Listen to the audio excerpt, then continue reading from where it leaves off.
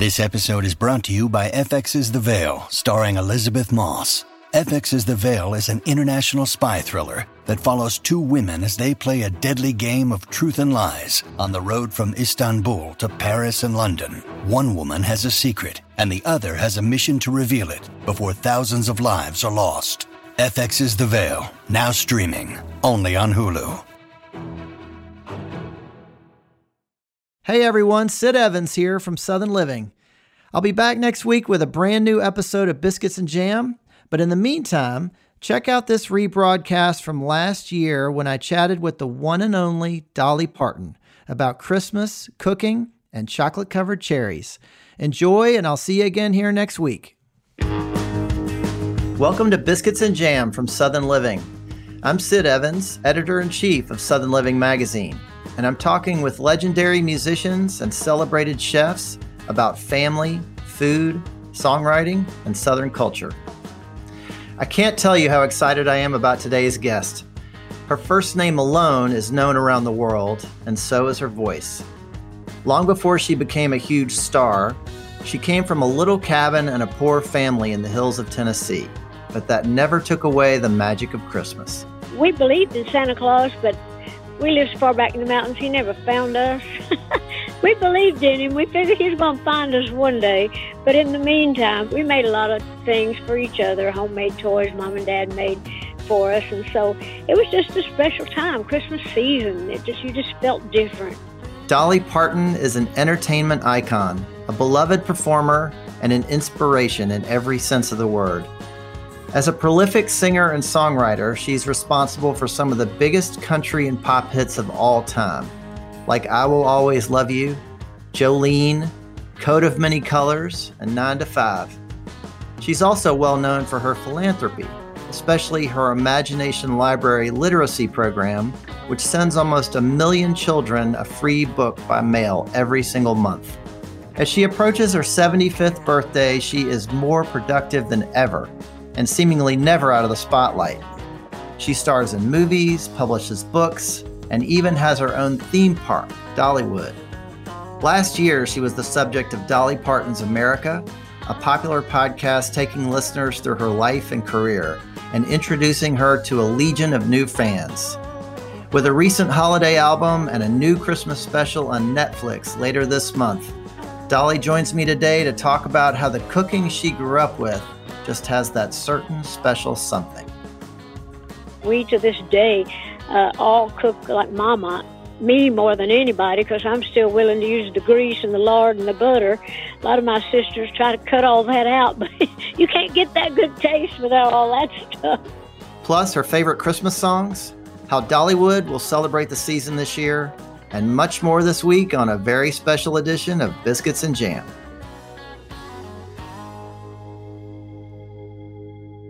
Dolly Parton, welcome to Biscuits and Jam. Biscuits and jam, I love that. And I love biscuits and jam. I love biscuits with anything. Where am I reaching you right now? Well, I'm at my home in Nashville.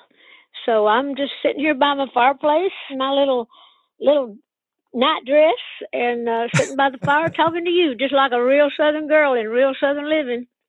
I love it. I've had my biscuits and jam, by the way. So, Dolly, it's October now, and you know that means that we're already thinking about Christmas at Southern Living. I'm wondering if you can describe Christmas Day in the cabin where you grew up. Was there a highlight for you?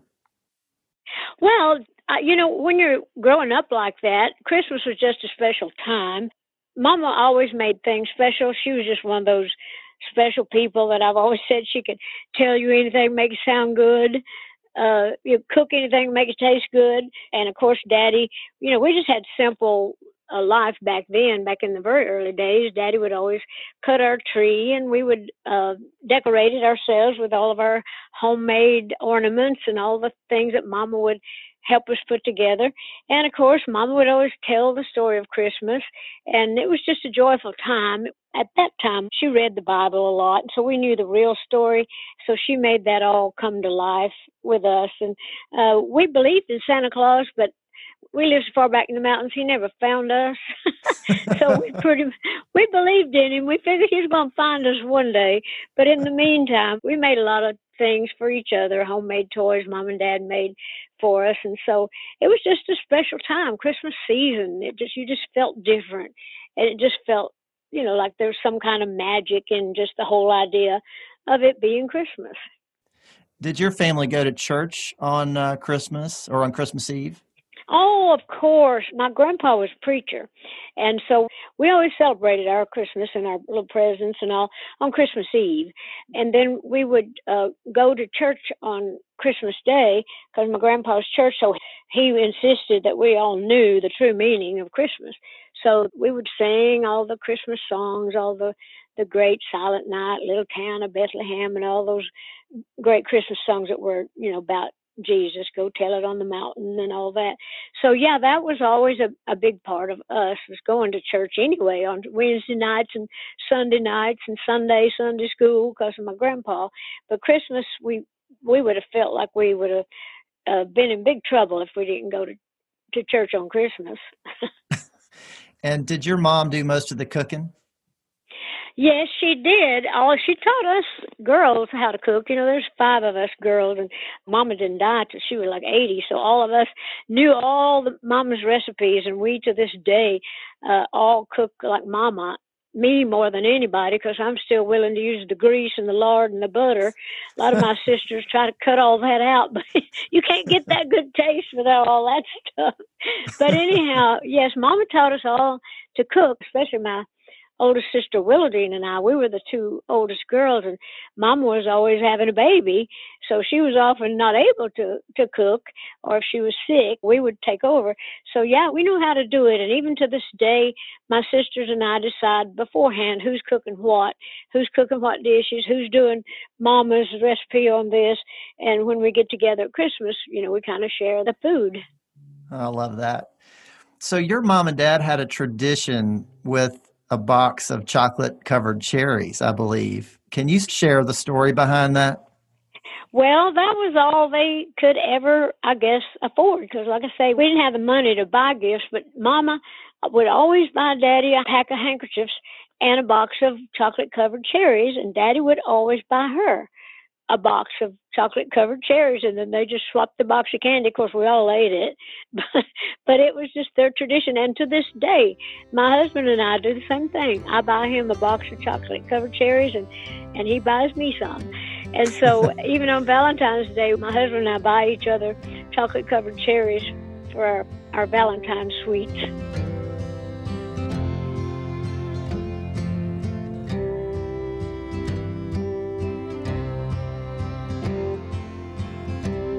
So was there a Christmas carol or song that you loved more than all the others? I don't think so. I just loved all of those great songs. And I did an album years and years ago, and I did a lot of those songs like Little Town of Bethlehem, Silent Night, and that was my very first Christmas album. And then I recorded again an album with Kenny Rogers. But I loved all those songs, really. I was always drawn to the ones about Jesus, like the ones that were so picturesque, Little Town of Bethlehem, and the things that are so visual. And so I loved them all. But I enjoyed, like, the fun songs. Like, I remember the first time I Saw Mommy Kissing Santa Claus. I thought that was the cutest thing I ever heard. Was a woman named Teresa Brewer that had that song out. And she had a little voice, kind of like mine, kind of almost sound like a kid singing it. And that's why I put it in my new Christmas album, because I thought it was so cute. And with the work I do with kids through my Imagination Library, I thought, well, I need to put something in this new album of mine, for the kids. So, but that was always a fun one. I loved all the fun stuff, like Santa Claus is Coming to Town, but I just liked them all. So you have a new album coming out called Holly Dolly Christmas. It's your first holiday album in 30 years. Is that right? Yes, and 30 years ago, that was the one that I just mentioned with Kenny Rogers. And every year it just gets bigger and bigger, and people love it. But I wanted to have one, of my own. And then this crazy year has been so nuts in every way. I figured people weren't actually going to be able to get out and do Christmas like they normally do. And I thought this would be a perfect year to do a lot of Christmas things, and I thought the Holly Dolly Christmas was just a perfect little title uh, for it, and I thought it just sounds funny and hopefully cute and fitting. But so it's got a lot of fun songs in it. A lot of the old traditional songs like "Mama Kissing Santa Claus," "Holly Jolly Christmas." I did that one, of course, and still pop my name in there too. But anyway, we did some of those. I wrote a few of the new things, and I'm singing with a lot of great artists like Miley Cyrus is singing on one. Her dad, Billy Ray Cyrus, is singing on one. My brother Randy and my niece singing on one. One of my nieces wrote a song that I'm singing with Billy Ray, and I did a song with Michael Bublé. I did one with Jimmy Fallon, and one of my favorite Christmas songs ever is a song called Pretty Paper that Willie Nelson wrote, and he did a duet with me on the album. So we had really a lot of great artists on the album. I just love that you did that song with Willie, and I'm wondering, how did y'all do that? Did you record that song remotely? Well, we had to do that with the COVID. We really couldn't even, but before that, I've told a lot of people with the new technology these days, even before the COVID, a lot of sessions, a lot of musicians just work from their houses. So yes, we pretty much, we talked it out. We would call each other and say, you sing on this, you sing on that, you should take this verse, I'll take that. And so we sent my version, when I'd sing it, and then Willie sang on his. But that's how we did it with everybody. They all sang in their own little studios at home or in their own safe environment. That's how we recorded it all, but you'd never know it. But we pulled this whole thing off, and Kent Wells, who has been my band leader for years, he produced the album. So he was really, really, important on getting all the pieces pulled together. Well, it just sounds wonderful. And I've got to ask you about a song on there called Mary, Did You Know? Oh, don't you love that song? I do. And it seems very personal because it's really about the meaning of Christmas. And I'm just wondering what that song means to you. Well, it means a lot. That little song is being recorded every Christmas by somebody. It's been around for a while, but I just keep thinking it's going to make a big hit with somebody. And I just love the song. And I'd had several people say, you need to record Mary, Did You Know on your Christmas album. Your voice is so suited to that. And of course, that message really rang true to me. And so I think just the whole idea of somebody talking to Mary, did you know that God was going to choose you to bring the King of Kings into this world? And did you know that? How did you feel about that? It's such a personable song, so well written. I did not write it. A lot of people think I did, but I wish I had written it.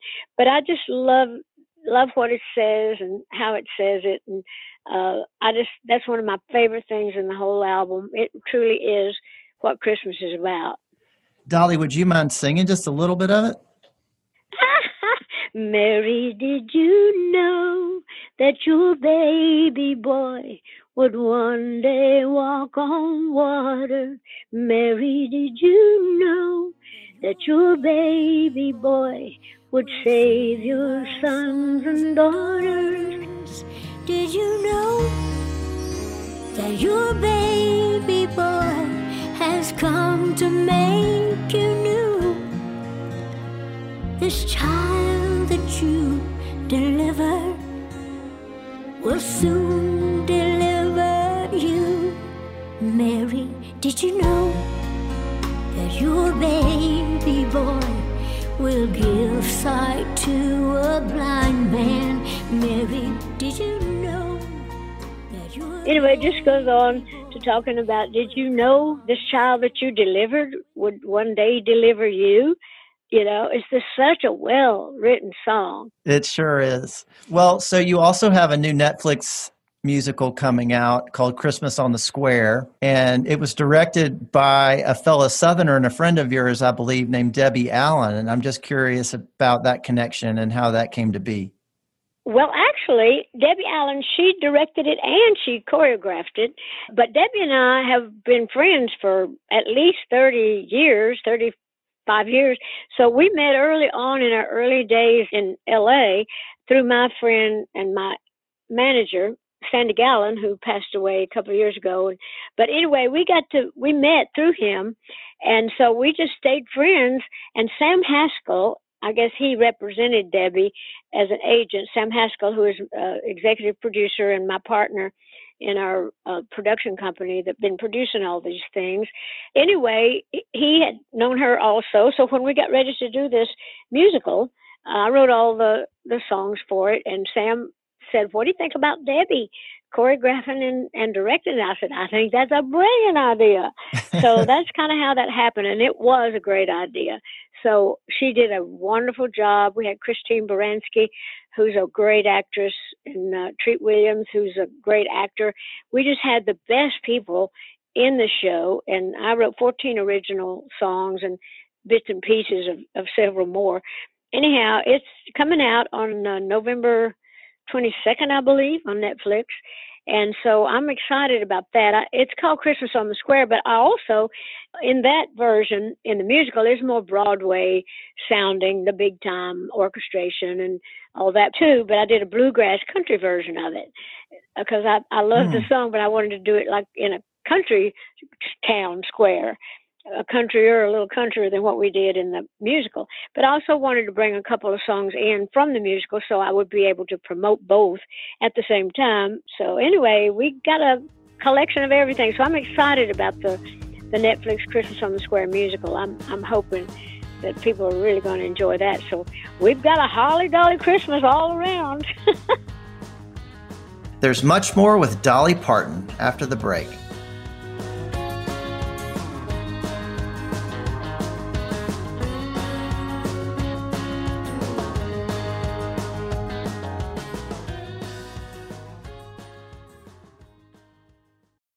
This episode is brought to you by Bumble. So, you want to find someone you're compatible with, specifically someone who's ready for a serious connection, totally open to having kids in the future, is a tall, rock-climbing Libra, and loves rom-coms with vegan pizzas on Tuesdays just as much as you do. Bumble knows that you know exactly what's right for you. So whatever it is you're looking for, Bumble's features can help you find it.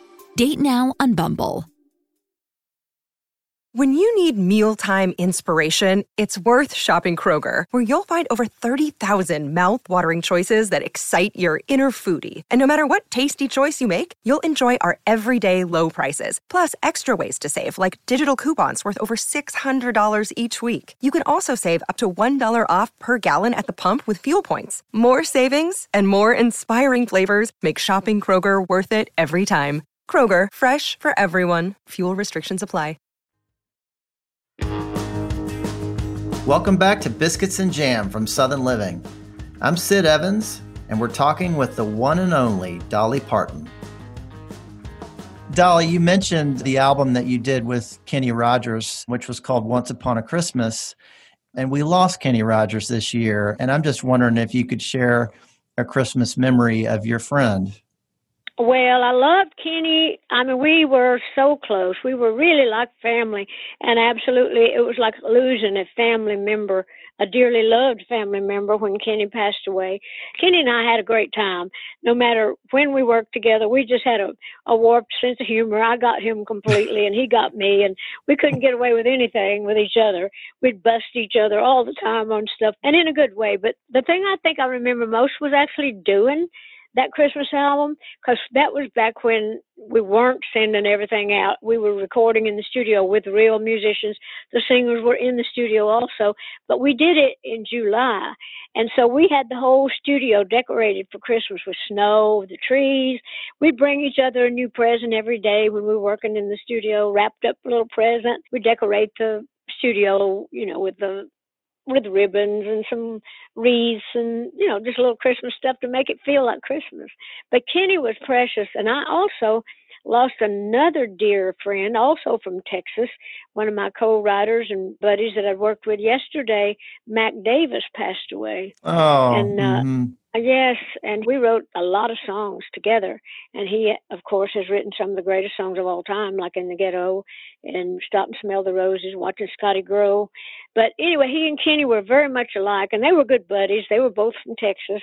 So I've lost a lot of my dear friends in the last few years, and that hurts a lot. But I really think of Kenny every day. Mm.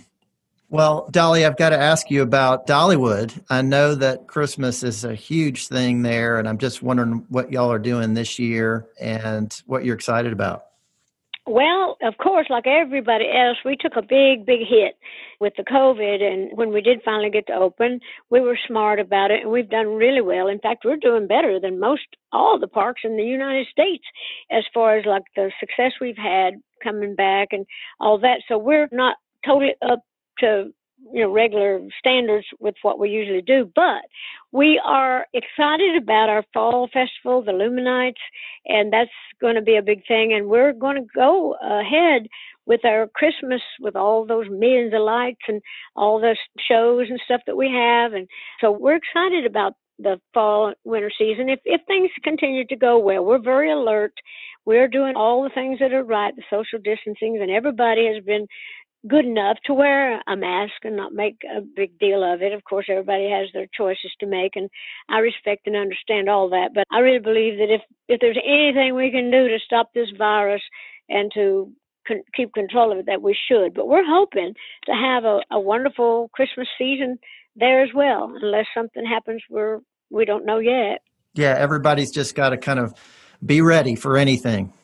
Yes, we do, and we have to be smart. We don't need to be rebels about a thing like this because we don't really know how bad it is, but we can see that it's not good, and to lose one life is bad enough, but to lose, thousands, hundreds of thousands, and millions more worldwide, with the virus. So it's evidently something real. And since we don't know, and I think that's the greater fear, I call it the panic-demic more than the pandemic. I think people have panicked, and understandably so. But until we get control of it and find a cure, I think we should all be as smart as we should be and not be a dumbass on any of this stuff. Well, Dolly, this has been a difficult year for so many people on so many levels. And I just want to ask you about a song that you released back in May called When Life is Good Again. What were you feeling when you wrote that song? I was feeling just what I said in the song, where it's, talked about when life is good again, I'll be a better friend, a better person when life is good again. And I'll open up my heart to let the whole world in. Not that I wasn't a good person, but I think God is in everything. I don't know that he caused any of this, but I believe he's given us the opportunity to do some soul searching, look at ourselves and look at the things around us, and to see, what we can do to even be better. And I just thought, well, I know that this will pass like all things do. And hopefully when it does, we'll be better people, that we'll be able to treat each other with a little more respect. And the fact that it happened worldwide at the same time, when we have so many problems around the world, I'm hoping that some of us have learned some good lessons from it. So I was just thinking that I just want to do better when we get back on our feet, just to try to make the world better, try to make myself better, and try to do everything I can to uplift mankind and to glorify God in a better fashion. Let's open up our hearts and let the whole world in. Let's try to make amends when life is good again.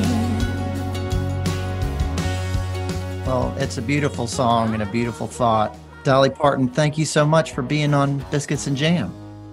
Yeah, well, thank you. I'll be anywhere for biscuits and jam. So thank you very much. Thanks for listening to my conversation with Dolly Parton. Southern Living is based in Birmingham, Alabama, and this podcast was produced and edited in Nashville, Tennessee. If you like what you hear, please consider leaving us a review on Apple Podcasts or telling your friends about the program.